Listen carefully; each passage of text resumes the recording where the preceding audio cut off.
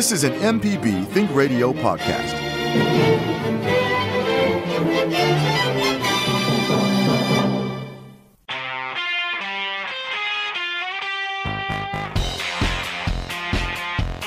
The information presented on this program is meant to provide general information about the topics discussed and is not necessarily the opinion of Mississippi Public Broadcasting.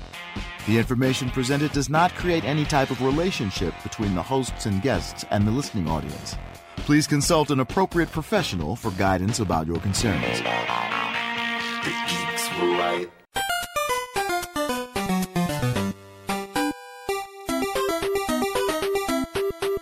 You're listening to Everyday Tech on MPB Think Radio. To call the show, dial 1-877-MPB-RING. That's 877-672-7464. This is MPB Think Radio.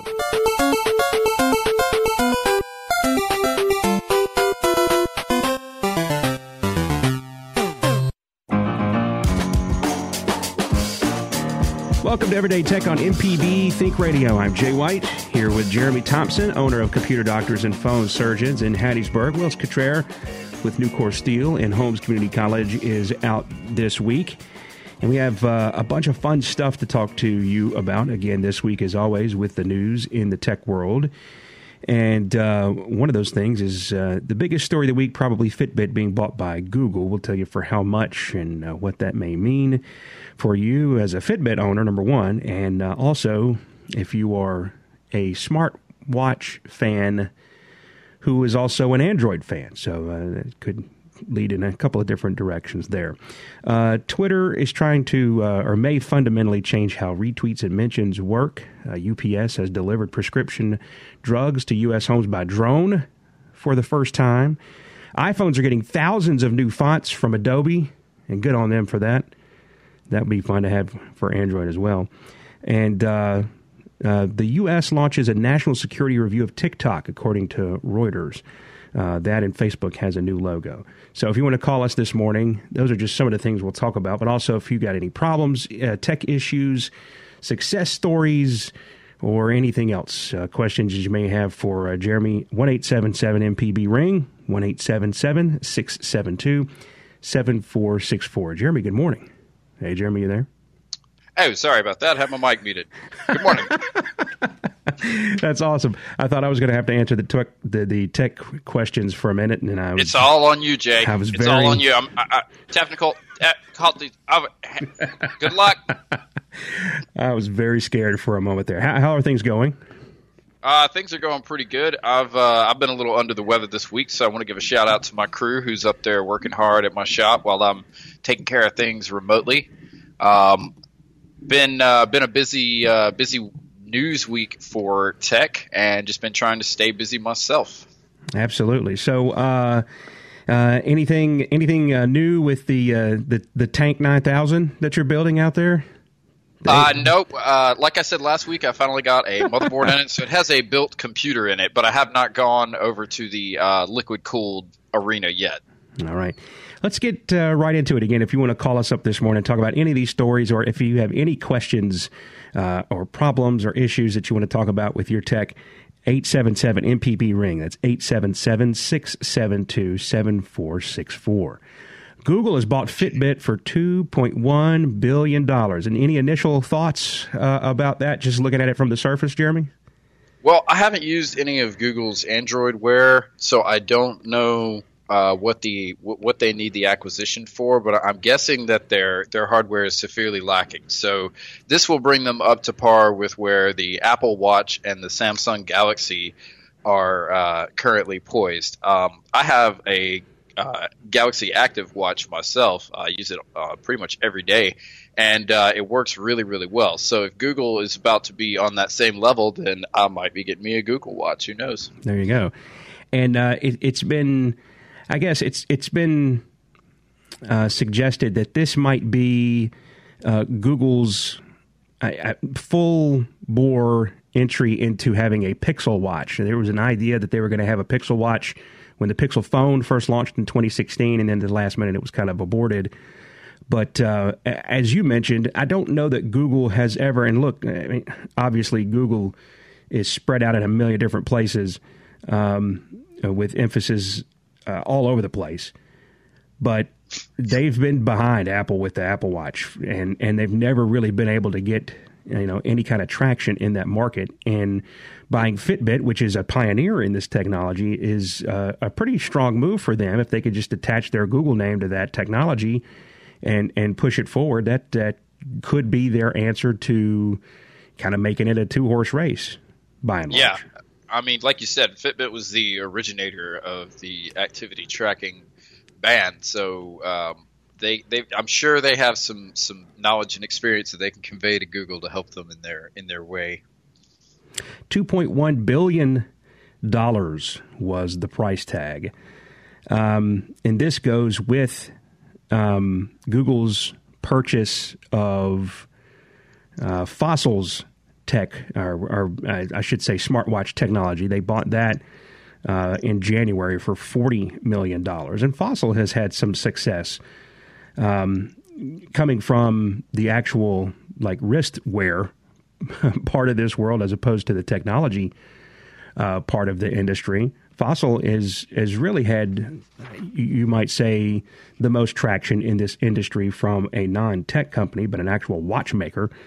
And they sold their tech for $40 million to Google. So maybe Google takes all of this stuff, puts it together, and makes a Pixel watch.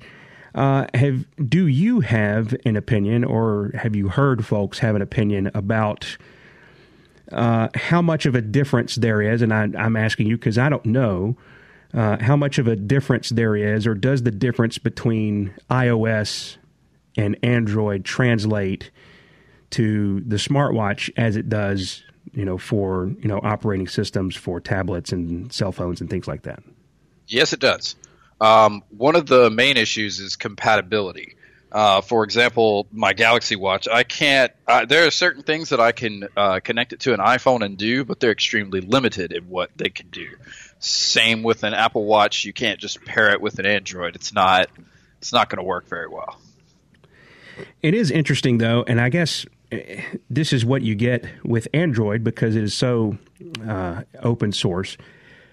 But Android, you mentioned you have Samsung's smartwatch entry, and now, Samsung uses Android as its platform. Now, Google, the provider of that Android platform, is going into business for itself in this, and so they're kind of, while they're partners, they are competing against each other. I don't know if I was Samsung, and look, Samsung, it's self-sustainable far outside of smartwatches, but I don't know. There's something about that would kind of, maybe frustrate me a little bit because they are partners, but now Google is obviously going into business, as I mentioned, for themselves in this industry, and they're competing directly with one of their partners to a certain extent. Or am I looking at that wrong?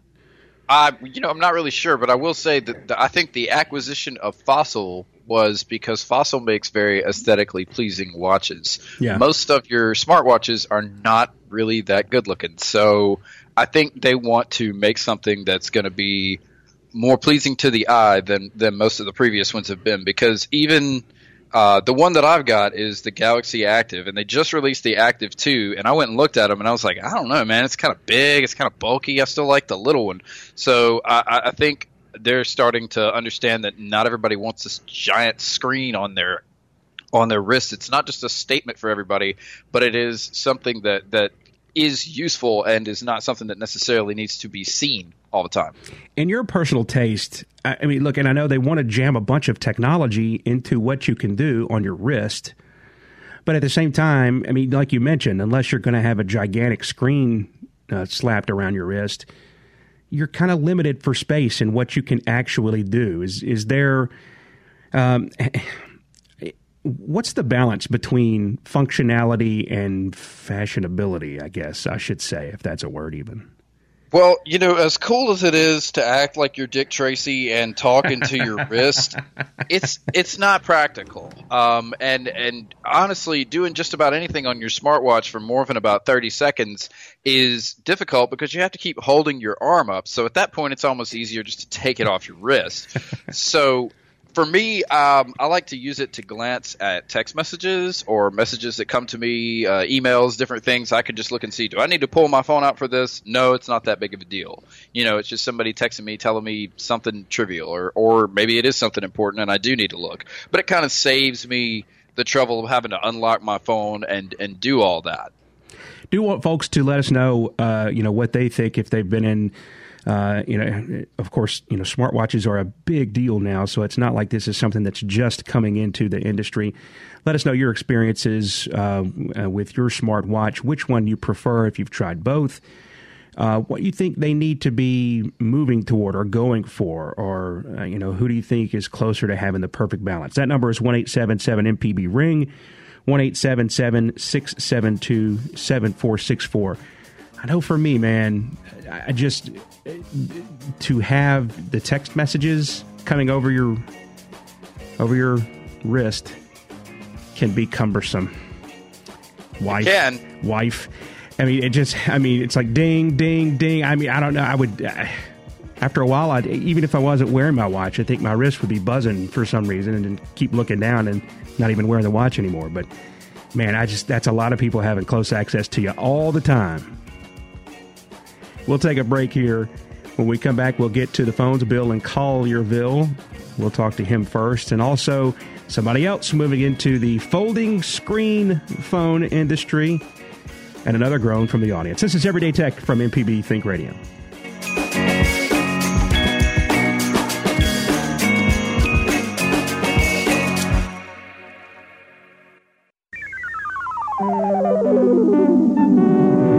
This is an MPB Think Radio podcast.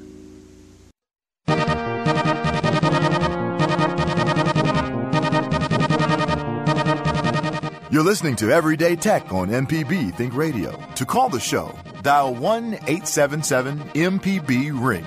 That's 877-672-7464. This is MPB Think Radio.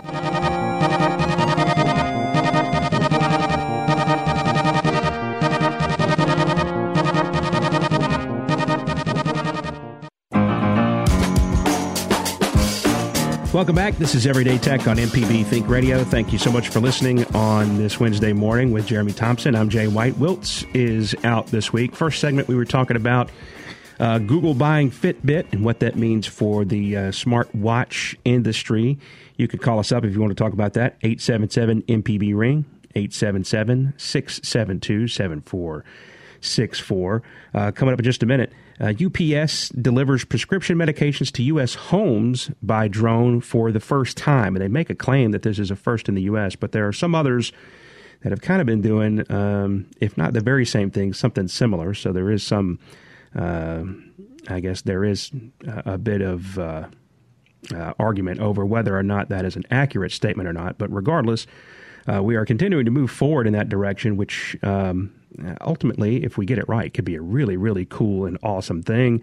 And we can talk about that in just a minute. But first, let's go to the phones. First up is Bill in Collierville. Bill, good morning. Good morning. What's going on? I like to go to sleep with my laptop on YouTube, but I wanted to figure out a way to have it turn off after an hour or 90 minutes, so that it turns off, once I fall asleep. Is there a setting I can do that with? You can go in and change the sleep time on your computer, but it won't know if you're sleeping once it goes to sleep. It's just going to go off after a set amount of time. So you can go in and tell it an hour or 2 hours or whatever. Yeah, just change your sleep time. Where do you do that? Are you running Windows 10? Yes. Okay, if you will just tap on your Windows key and type the word sleep, it will come up under Best Match, and it'll say Power and Sleep Settings, and then you can change where it says when plugged in and when it's on battery, what you want it to do. Oh, thank you. Can I ask another question without pushing? Of course. No, go ahead. Jay, is he at his limit? No, he's still. It's unlimited, but you may get throttled to this question, though. Okay, well, I have an old CRT tube that I want to get rid of. What's the best way to dispose old PRTs, and for that matter, an old computer? A lot of times your community will have a day where you can take old electronics to them and you can get rid of them that way. Some Best Buy might take them off your hands. Some other secondhand electronics or repair shops might take them off your hands. Most of us have some sort of connection with someone that comes and gets that kind of scrap and disposes of it safely. You might just want to call around and see, but I would definitely check Best Buy and look and see if your community has any sort of local drive. Thank you so much. All right, we appreciate the call this morning, Bill. A quick Google says a thing called Omega Recycling Solutions in the Memphis area will do this for you. Free computer and e-scrap recycling and hard drive destruction. So there you go. You can. All I did was a simple Google search for Memphis old electronics, and it was the first thing underneath a map of different stuff. So there you go. And we appreciate the call this morning. 1-877-MPB-RING is the number, 1-877-672-7464. Jeremy, I'm surprised that YouTube doesn't have some sort of a sleep function. They probably will eventually. And I'm sure that the app does. I've never actually used it, but I'm sure it pulls a Netflix or a Hulu thing where it's like, are you still watching? Yeah, especially if you mentioned if you're on a playlist or something like that after a certain while. But I just went to the browser version of YouTube and clicked on the settings, and yeah, sure enough, it's very limited. The settings more limited than I remember it being when using it in the past. But all right, let's go back to the phones and let's go to Jerry, who's in Ashland. Jerry, good morning. Hey, thanks for taking my call. Absolutely. I have a friend who has a Windows 10 on an older Dell computer, and she has Outlook, and when I was just trying to help her out the other day, and I noticed her outbox was full. And I tried to send stuff, and I get this code 0x8004010F. And I've queried that and followed the instructions, and they don't really match up with her computer. So any ideas what we can do to make this thing actually send her emails? So when you're sending email, you're talking about a connection to an SMTP server. That's your Simple Mail Transfer Protocol server. And what has most likely happened is the security settings between that server need to be updated. They were updated on the mail provider's end, but they weren't updated on your end. And unfortunately, they do not send out notifications once they change these things. They just flip a switch on their end and they say, all right, well, they'll figure it out once they can't get their emails to send out. So you need to go in and check the SMTP settings and make sure that the correct server settings are there. You can go to her mail host and they should be able to provide you with the correct SMTP settings in order to get that issue resolved. But if it's stuck in the outbox, that's my first guess. Well, thanks. That sounds real good. She's got a DSL with Earthlink, and it's like molasses on her. Earthlink. Yeah, they may not be good, but they're slow, you know? Well, see, Earthlink may have just recently secured their servers, so probably what you'll have to do is turn on SSL or TLS encryption in order to continue to communicate with that server. Now, this is just a supposition. I'm basing that on the fact that this is what I have to do for clients over time as those settings get updated. But Earthlink being an older provider, it may have taken them a little while to finally throw that switch. So I would check that first. I can tell you their SMTP, the outgoing port needs to be 587. So make sure that that's the port number, and you can Google Earthlink SMTP settings to get all of that information. Make sure that all lines up with Outlook. And if that's good, then give us a holler back or send us an email at everydaytech@mpbonline.org, and we'll be more than happy to help you if you need further assistance. So it's not making a good handshake, is what you're saying. That's what it sounds like. Okay. Yeah, it's probably it's not secure on her end, and it needs to be. Okay, will do. May I ask you two more questions, please? Yeah, go ahead. Absolutely. Jay, the limit? Yeah, I'm sorry, I have to keep making that joke. Go ahead, Jay. Like she's got XP10, and every time she boots up, she gets this thing about her OneDrive is full. Mm-hmm. Is that some cloud-based storage thing that she doesn't use? Or I mean, I run Windows 7, so I have no idea about 10. I've been trying to deal with it for.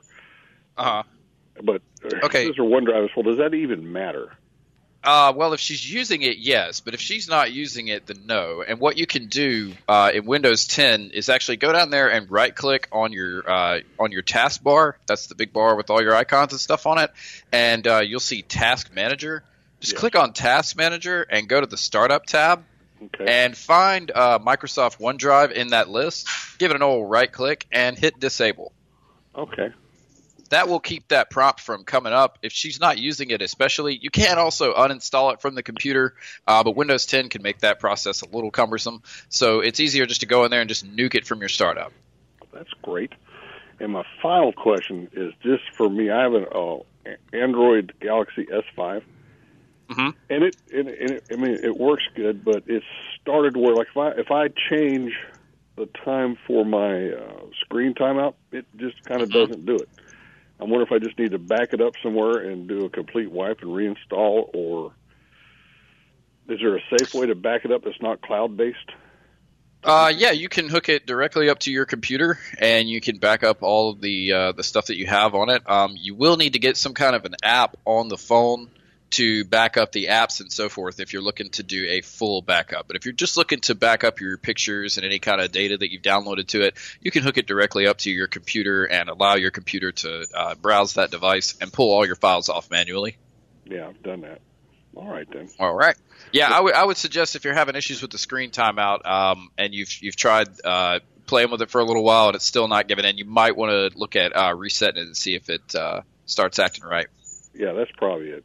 Well, I appreciate you guys. I support MPB, and you're worth your weight in gold to the public. Thank you very much. Jerry, we certainly do appreciate that endorsement. We appreciate you calling in this morning from Ashland. 1-877-MPB-RING is the number, 1-877-672-7464. I tell you, you can Google, there's YouTube videos about how to do this if you don't know already. But being able to go into Windows and disable several, especially if you download a lot of stuff. If you're kind of a program dork and you like to download stuff and try it out, that can become an issue after a while if you don't kind of keep that stuff, trim and proper and clean out what you're not using or what you don't like anymore.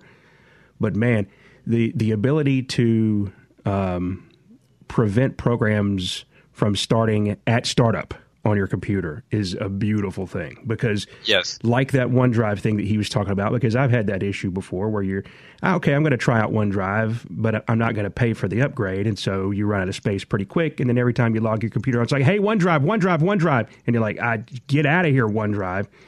But yeah, that's a beautiful thing to be able to tell. And they hide it because obviously they're trying to keep that stuff in your face for specific reasons. Being able to tell Windows what stuff you do and do not want to have start when your computer starts is a beautiful thing. So when we have computers that come in the shop and they're slow and all, that's literally the first thing we look at is what's starting up with this computer, because it's possible for a virus or malware to also preload itself into your operating system. So it's good to go in there and give it a look, and if you're not using the programs, if you know what you're doing, go in here and turn them off. If you accidentally turn something off and say your printer's not working anymore, maybe go back in there and flip one back on. I've had that issue sometimes, but I will share a little bit of trivia with you, Jay. When I was a kid and I got my first computer that I started doing computer doctor-y things on, it was a Windows ME rig, and it was every bit of terrible as it sounds.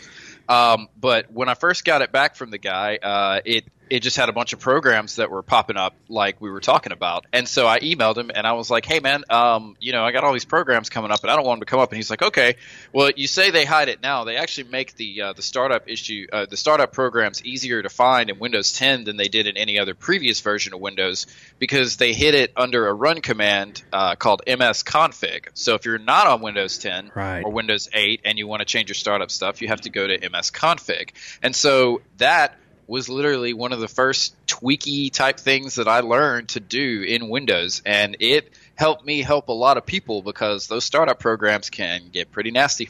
They can. Windows Millennium Edition, huh? Yes, sir. Man, let Yes, me tell sir. you, that was, I had when I was younger, I had a desktop that ran Windows Millennium Edition, bought it at just the right time, right?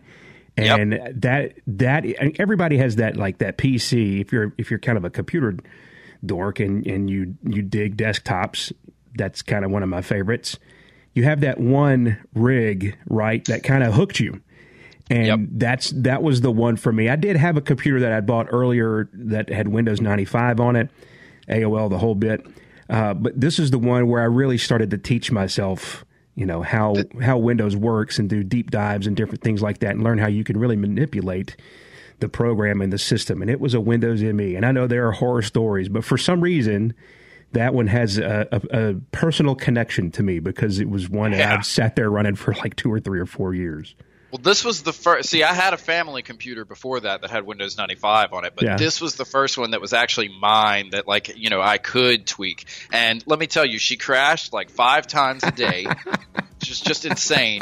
But finally, I got a copy of Windows XP, and I put that on there, and I never looked back. She never crashed again. That's right. All right, we're going to take a quick break here. When we come back, we got 3 phone lines occupied. There is one open. You can call us 1-877-MPB-RING, 1-877-672-7464. We'll hit the phones when we come back. This is Everyday Tech on MPB Think Radio.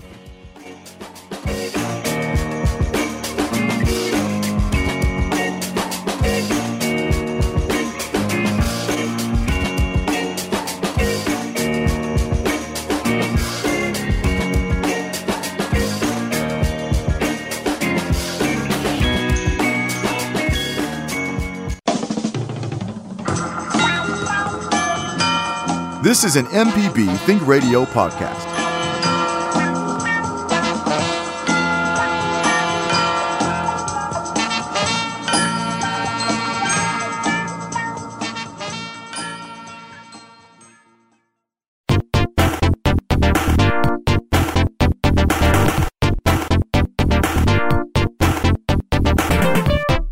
You're listening to Everyday Tech on MPB Think Radio. To call the show, dial 1-877-MPB-RING. That's 877-672-7464. This is MPB Think Radio.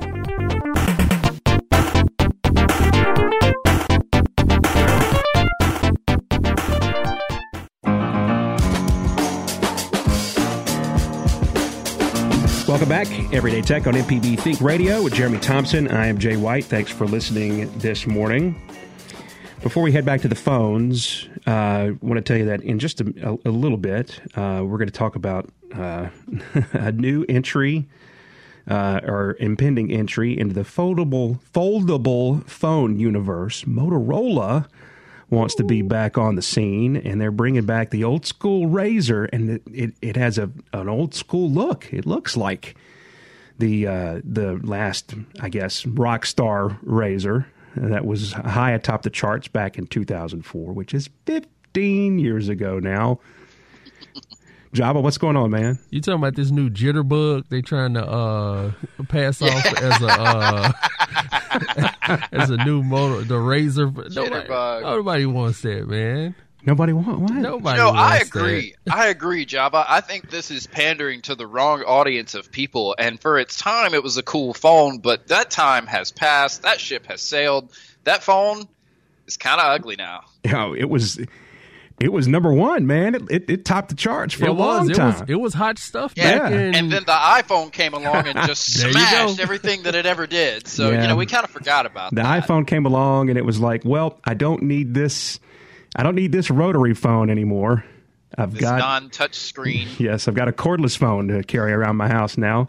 So grandma doesn't have to have that one cord that'll stretch all the way across the neighborhood that she can tote along with her while she's talking on the phone. At least that was mine. Also, a little bit later on, Jeremy, we're going to talk about Microsoft's Project Silica. We'll talk about that as well. First, let's go to the phones. We've got Linda up in Port Gibson first. Linda, good morning. Good morning. Yes, I spoke with Jeremy some time ago, maybe 2 weeks ago. I'm having an issue with my Yahoo. I can't get into my Yahoo, and it's not recognizing my password. And I spoke with Jeremy, and they said they would send me some type of link to try to correct that problem, maybe transfer over to Outlook. But I haven't been able to get into my Yahoo since October 10th. Okay, well, if memory serves, we were actually talking about moving you over to a Gmail account. But if you're having an issue with your password, we got to fix that problem before the Gmail thing will do anything at all. So if you're not able to get into your Yahoo account, are you trying to do this on your phone or on your computer? On my phone. Okay, it's generally it's a little easier to do it on your desktop. But if you go to your browser, you should be able to do, or through your app even, you should be able to do a forgot your password. Have you clicked on that and tried to recover your password? Yes, I have. Okay, all right. Sounds like you've done it quite a few times, and it was not successful? Was not successful. Okay. So the last time that your password worked was October 10th. You haven't checked anything. You've made sure that you've checked all your spelling and that you're putting all the information in correctly, and you are still not able to log in. When you hit forgot your password, what does it prompt you to do? Does it send a code to your phone, or? It sends a code to my phone, and I put the code in. But see, the thing of it is, when you go into settings, that's what seems to be the problems. When you go into settings, it does that auto password, and somehow they're not jiving together. Okay, so are you using Google Chrome or what browser? Google Chrome. Chrome. So this is on your phone, and it's automatically putting the password in? Right. Okay, so I want you to try something for me. If you're using Google Chrome and you open Chrome up there in the top right corner, there's 3 little dots. You see those? I'm not. I can't see. Okay, it right well, now, that's all right. I know what you're talking about. Well, there's 3 little dots in the top, and there's the top 2 options are New Tab and New Incognito Tab. Try to open an incognito tab, because it's not going to try to autofill your password that way, and then you can go through and reset your password, and hopefully that will fix the issue. Then you can log in normally. But incognito doesn't track your usage. It doesn't try to autofill passwords. So I would say try to use that type of window to log in. That way it won't try to automatically put in a password that you've already used or whatever. That's what it sounds like it's doing. Well, I just got one thing to say. Oh. I do have a copy of Windows 95. I just keep it and put it in my library just to hold it. Piece of history right there. There you go. So, Linda, because your phone has a connection to your Yahoo account and they're sending you a code, you should be able to recover and reset your password. You shouldn't that shouldn't keep running into an issue. So try the incognito window and let us know how that goes. Okay, I will, and thank you so much for your help. Linda, we appreciate it. Also, you could go to passwords.google.com if you're logged in on your Google account. And it's basically your password manager for Google. So if you have any saved passwords for websites, and there's different ways you could set up. You could set it up to where it's autofill, but obviously it's just bypassing that and logging her straight in. But you can delete that password there from passwords.google.com. And if you get that deleted out of there, then the next time you go there, it will not try to autofill that for you. But in lieu of that, like Jeremy said, incognito tab. I said the incognito just because the passwords, when that can result in a massive list of sites that she's got to go through to find which one she's looking for. So I just wanted to go for the simplest method for her to get her password changed. And then hopefully once she logs into it, it will prompt her to update her password, and then she can update the new settings. All right, let's go back to the phones. We've got V in Waynesboro. V, good morning. Good morning. I enjoy your show. Thank you. Usual. My question is, my laptop, it will start up and then the screen will black out. Someone said that I had a battery inside and it may need replacing. I have purchased a battery pack from Dell for connection to wattage. Can you help me with that? Is there a battery inside, and does it need changing? Most of the newer laptops do have internal batteries, and they can die, but typically if your laptop is actually turning on, that's not normally the case. So when you turn your machine on, do you see the Dell logo? I see the Dell logo, and it'll come up, it'll bring up the Windows orb. I can't connect. After a while, screen just goes out. It just clicks off. Okay. So does the screen actually go out, or does it just go black? Can you tell if there's still a light on? It goes black, I think. Okay. So if the device is turning on and it's actually getting to the point where it will boot Windows, then it sounds like your battery is okay. And even if your battery is not okay, you should be able to leave it plugged in and still be able to use the device. But it sounds to me like you've got an issue with Windows booting and not a battery like your friend suggested. What should I do next? I would take it to a repair shop and have them diagnose the problem with it. It just sounds like Windows is not booting up. Now, one way you can test this theory is when you see the little Windows ring, if you'll actually just cut the laptop off before that starts spinning too much, you'll need to go through and do that 3 times. On the 3rd time, you should see where the little Windows ring would be. It should say automatic repair, or attempting automatic repair, something to that effect. If you see that, then you'll know that there's some kind of an issue with Windows booting up, and it's not just the laptop itself dying. Okay. How do I delete thousands and thousands of emails? Well, for that, you would have to actually log into your mail server, unless you have a mail client set up to delete the messages from the server. And in most of our modern configurations, we don't have it set up that way because we don't want to accidentally delete something on our phone that we may need to retrieve. So where do you have your email service with? I have Yahoo. Okay, you have Yahoo. So you need to log into your Yahoo account and actually delete them from the mail provider itself. Once you're logged in there, you can permanently delete the emails out. There is a way, once you set up an email account, to go in and tell it to do that after a certain amount of time, but it requires a little bit more configuration. So it would be easier for you to just go in there and just delete them yourself. Gosh, thousands and thousands. Well, like we've told people in the past, you can migrate your account over to Google, and that will get rid of a lot of the spam in it, but it's still going to require some maintenance on your end as far as deleting a lot of the emails. Okay. How do I transfer it over to Google? Now, for that, I would need you to send us an email so I could send you some instructions. Our email address is everydaytech@mpbonline.org.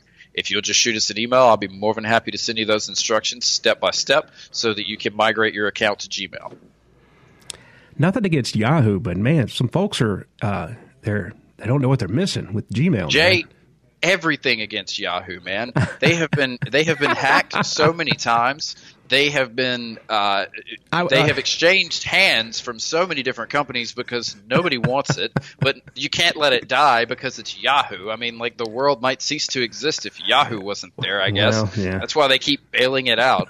But it's changed hands so many times. I've watched it go from decent to bad to terrible to sad.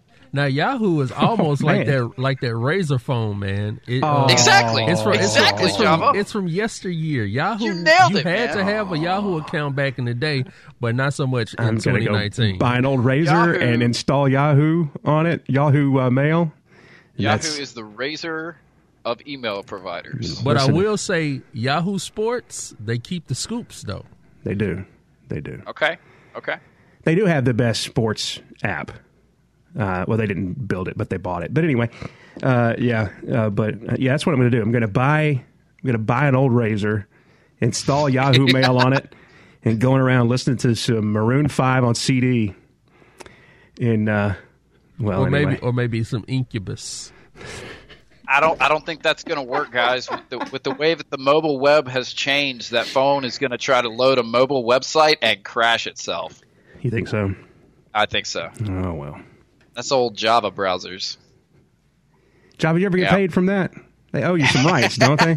Hey, my name is on all this computer stuff, and I haven't seen a dime yet. The JavaScript will make you tap out.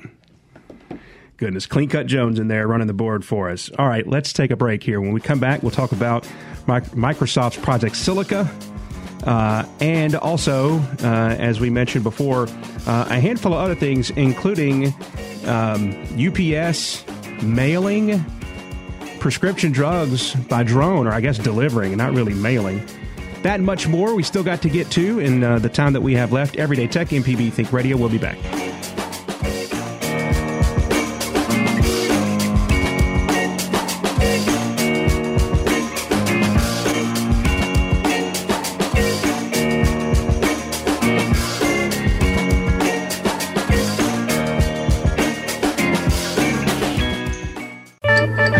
This is an MPB Think Radio podcast.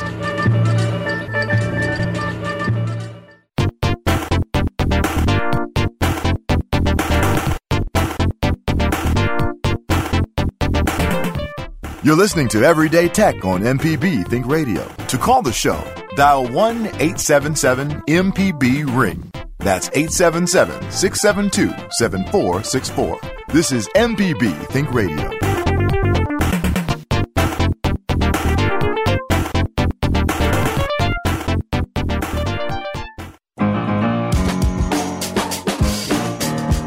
I love that jam. The ode to Mike Izzolino. Welcome back, Everyday Tech, MPB Think Radio. Jeremy Thompson, Jay White here.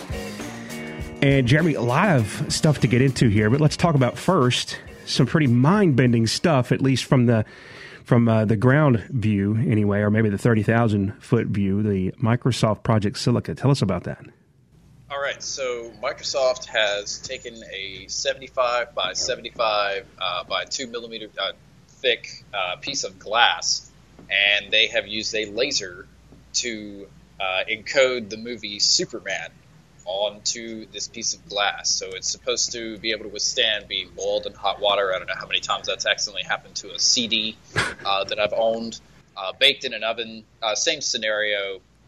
Microwaved, actually did that to a CD for fun. But then we've got flooded, scoured, and demagnetized, which I can definitely see as being useful. So the idea here is that they create a storage medium that lasts pretty much forever, definitely several human lifespans. So they took the movie Superman and they did this. And I'm not a huge Superman fan, so I may be about to catch some flack here. I think they chose Superman because he's the man of steel. Like he's, not a lot can take him down, such as ovens and microwaves and being boiled in hot water. None of those things will stop Superman. But I'm a little confused because it's a piece of glass and he's the man of steel. I think they should have chosen something more clever like Unbreakable. I think that would have conveyed the message better. But I think they wanted to pick something a little more iconic. Yeah. A little more universal brand awareness. Right, exactly. But this is really cool because this means that there's a lot of conditions that our information can be protected from, except for gravity. It doesn't say that it resists gravity. It doesn't say that it can't easily be dropped or chipped. I'd like to know how durable it is, but this is really neat because it's a new type of storage medium, and there's no telling where this might show up. Who knows? We may all have little glass slides that we store everything on in 10 years. Wow, that is pretty remarkable. And I wonder, I just wonder how we are going to get to a place where that is, practically adaptable to, everyday use. I mean, I know we're a long way between here and there, and there's a lot of development to be done, but that's pretty exciting when you come to a point where there's, a totally new idea and way to do something that's been done for the longest time. Yep. It's pretty cool. CDs and DVDs themselves, they have a shelf life of about 100 years, so it's not like that information was really at risk. But it's definitely cool to see a more futuristic storage medium. We went from storing it on on a little sheet in between plastic to actually etching it into the glass. That's amazing.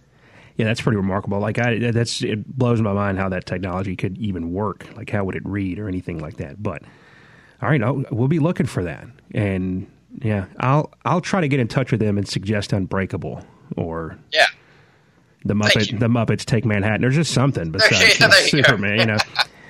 All right, man. UPS subsidiary, easy for me to say. UPS Flight Forward has just completed what it claims is a first for the U.S. drone delivery market, delivering prescription medication directly to a customer's home by drone. On November 1st, the company flew the medication from a pharmacy in North Carolina to a home before making a second delivery to a nearby retirement community. The deliveries were made in partnership with CVS Pharmacy and as well as Matternet, a drone logistics company. The flight was made autonomously, but was monitored by a remote operator who was able to take over if the drone experienced any difficulties. Let's see. When it arrived, the Matternet M2 drone hovered 20 feet above the property before slowly lowering its package via a cable. The hope is that drone deliveries like this will make it easier for customers with limited mobility to get their medication in the future. Wow. Some pretty mind-blowing stuff, huh? Well, man, I live up on the 3rd floor, and I just don't feel like walking down. Can y'all send that drone over here with my pills today, please? I know, right? And in North Carolina, too. You would expect this to be like in L.A. or Chicago or New York or something like that, but that's pretty cool. These aren't the first drone deliveries that have been made in the U.S., nor are they even the first from UPS specifically. Google offshoot Wing launched a drone delivery service of its own last month in Virginia, which delivers over-the-counter medicines and other health and wellness items. And UPS has also been operating a drone delivery pilot at WakeMed Hospital in North Carolina since March, where it says it now has made 1,500 deliveries. What's new is that UPS's Flight Forward service includes prescription medications and that it's flying them directly to residential homes. The reason for the relatively slow progress of drone deliveries has a lot to do with regulation, which prevents companies from flying drones outside of an operator's direct line of sight or at night without proper FAA authorization. UPS only got approval to operate its quote-unquote drone airline in late September, while Wing earned its approval back in April. And now that both companies have earned the FAA's approval, it'd be much easier for them to gain experience at making drone deliveries to customers in the real world. So, man, that could be a really, really important and big deal there.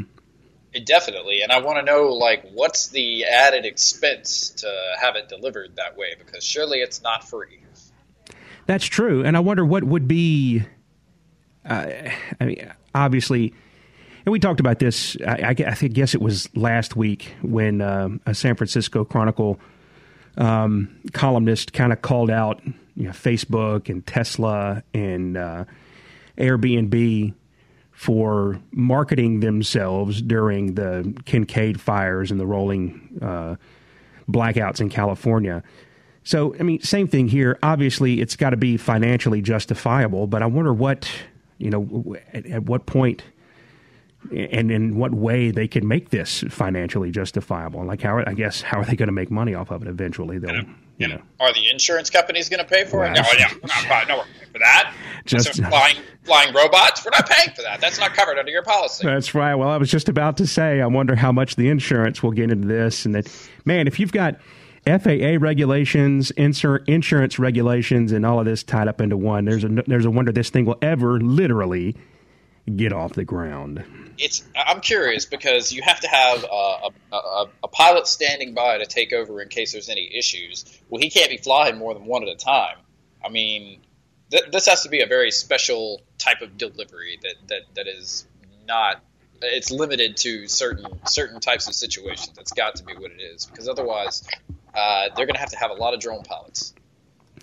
All right, before we go, Twitter has announced, not Twitter necessarily, but their VP for Design and Research mentioned in a tweet on the 4th, features that Twitter is going to be actively tinkering with in 2020, including, all right, you ready for this? A feature that is basically remove me from this conversation. Don't allow retweet of this tweet. Ooh. So basically you could just put your business out there without somebody else taking it and running with it. Don't allow people to mention me without my permission. Remove this mention of me from this conversation. And tweet this only to #interest or these specific friends. How about that? That sounds a lot like what Facebook did about, 6-7 years ago when they introduced the acquaintances and the close friends and all that and all the privacy settings that they were trying to limit who could see what. Yeah. That's really good because one of the reasons I don't even use Twitter is because I got stuck in the middle of a conversation and I couldn't get out of it. I was like, all right, I'm done. Yeah. Some of this stuff, though, Twitter is kind of a natural selection, right? The stupid people weed themselves out on Twitter. That sounded really harsh. I apologize. I was one of the stupid people, man. I was like, I got to get out of here. No, I'm not talking about operator error or lack of wanting to deal with, the operation. I'm talking about, people talking themselves, right out of business with their language and their ideologies and things like that. Twitter has a way, because you can't hide right now on Twitter. You can't hide things. And so these things have a way of finding themselves out and when working themselves in a positive way, most of the time anyway. We'll be back next week. Stay tuned. Southern Remedy with Dr. Jimmy Stewart is coming up next on Think Radio.